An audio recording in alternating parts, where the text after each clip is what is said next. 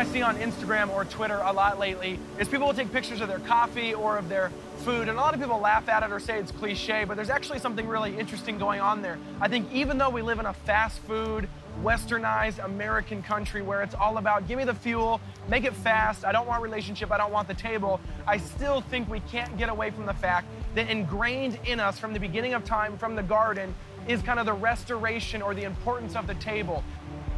We can't help but want to share it with others, share our stories, share our meals, share our lives, because that at the table is where that all happens. We share and we become who we are, usually in those table moments. All of us have to eat, all of us have to sit at the table, and that's usually where a lot of relationship happens. I mean, I think of first dates, they almost always involve a meal. If you think of a business deal, you usually celebrate with some type of dessert or something of that nature. Life happens at the table. And in the Western church, I think the reason why that is because a lot of us take relationship or we take intimacy kind of off the table. We say, just give me the truth, just give me the facts. I just want all the right answers, but I don't want a relationship. I don't want intimacy. I don't want the table. And we do that in the American church or in the Western church, when I think in the scripture, Jesus was the opposite. Jesus made a huge point about taking truth, taking big ideas, taking facts, taking stories or parables or points and putting them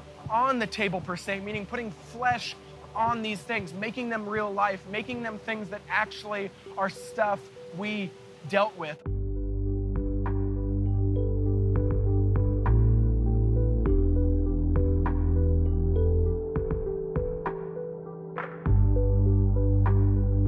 I think of the story of the road to Emmaus as a huge example of this. It's actually, I think, one of the most underrated stories in all of Scripture, because it really is kind of weird when you look at actually what happens. Take the story of the road to Emmaus at the end of Luke. So Jesus resurrects. He's gone through the cross. He's come through the resurrection. He's in his resurrected body. I don't know if it's because they couldn't recognize him or what, but it says he comes to two disciples. Now, those two disciples don't recognize him as Jesus of Nazareth, as the person who just died on the cross. And so Jesus goes to them and says, hey guys, why are you bummed out? What's wrong? And they kind of turn to him and they rebuke him to some degree. They say, are you serious? Have you not heard what just happened? Because it was a public spectacle. Rome wanted to make a public ordeal out of this is what happens when you say stuff like this or follow a leader like this. And so they say, did you not hear that Jesus died? Did you not hear that all our hopes were dashed? We followed this guy for 3 years and it was a waste. It was a failure. So they kind of rebuke Jesus. And then he, in return, kind of rebukes them. And he actually says, oh, foolish ones. And then it says, he begins from the law to the prophets. It says, describing what must be true of the Christ. Meaning, Jesus takes the Bible, because that's all they have. They didn't have the New Testament. He goes from page 1 to the last page and says, it was supposed to happen the whole time. If you were reading it the right way, if you were looking for the right things, you would have known that the Christ, the Messiah, was actually supposed to die on the cross and resurrect. It was supposed to happen the whole time.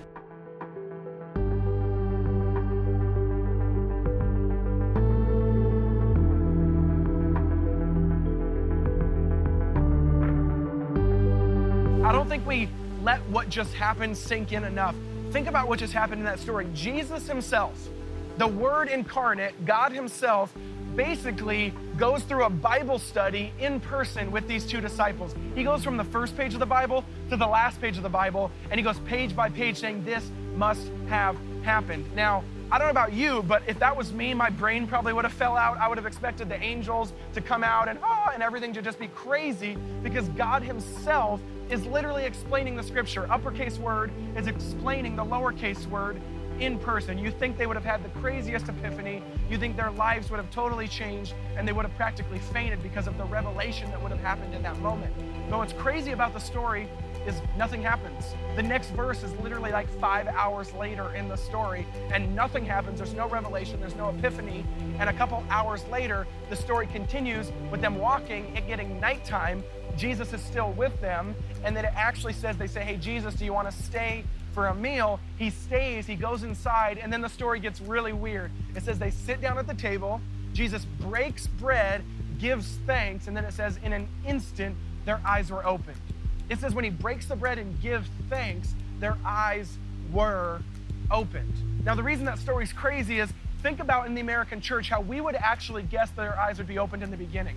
we guess that the eyes would be opened when Jesus himself is in the room, resurrection has happened, resurrected body, and he's explaining the scriptures. But no, it doesn't happen there. The revelation happens when he sits down and he eats with them. You have to let that sink in.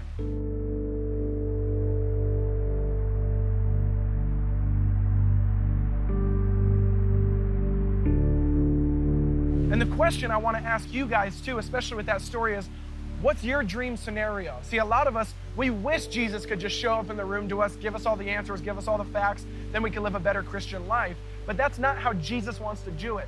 Jesus doesn't want to just give us all the answers. He wants to sit at the table with us. He wants to be on the same level playing field as us. He wants to look us eye to eye. He wants to have that intimacy and that relationship, and you can only have that at the table.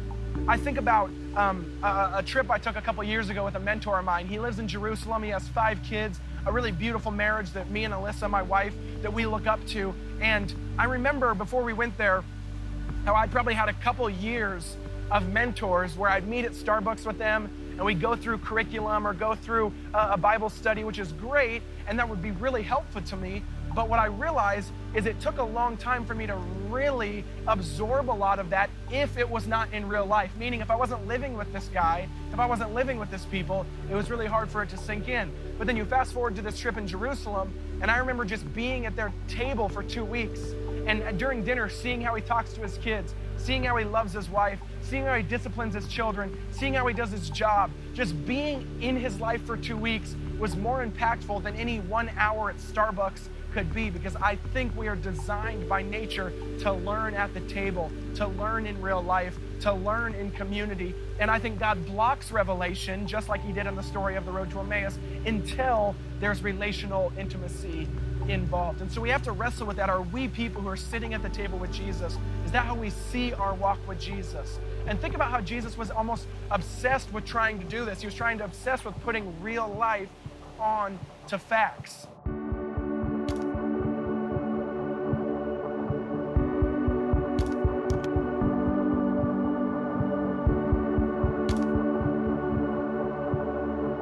Think of the Last Supper, right? So the biggest event in human history is easily the cross. Even if you're a non-Christian, you have to admit it shaped history more than anything ever has. And so Jesus has 24 hours left with these guys before he goes to the biggest event in human history. He's been walking with them for 3 years.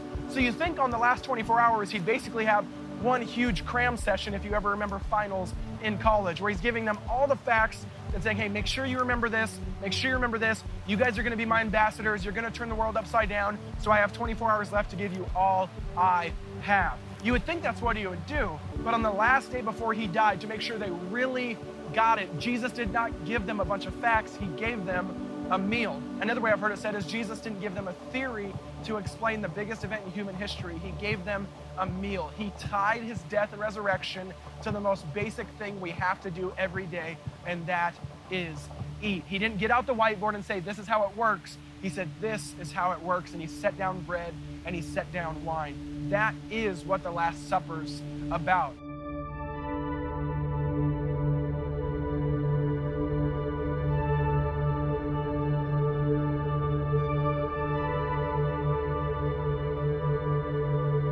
And so I think too many times in the American church, we've missed the table. We've missed the art of the table and the sacredness of what's going on at the table. That God wants to bring his truth. He wants to bring the beauty of the scriptures, and he wants to bring his kingdom as it is in heaven, like we saw in the session previously, and he wants to bring it down here on earth.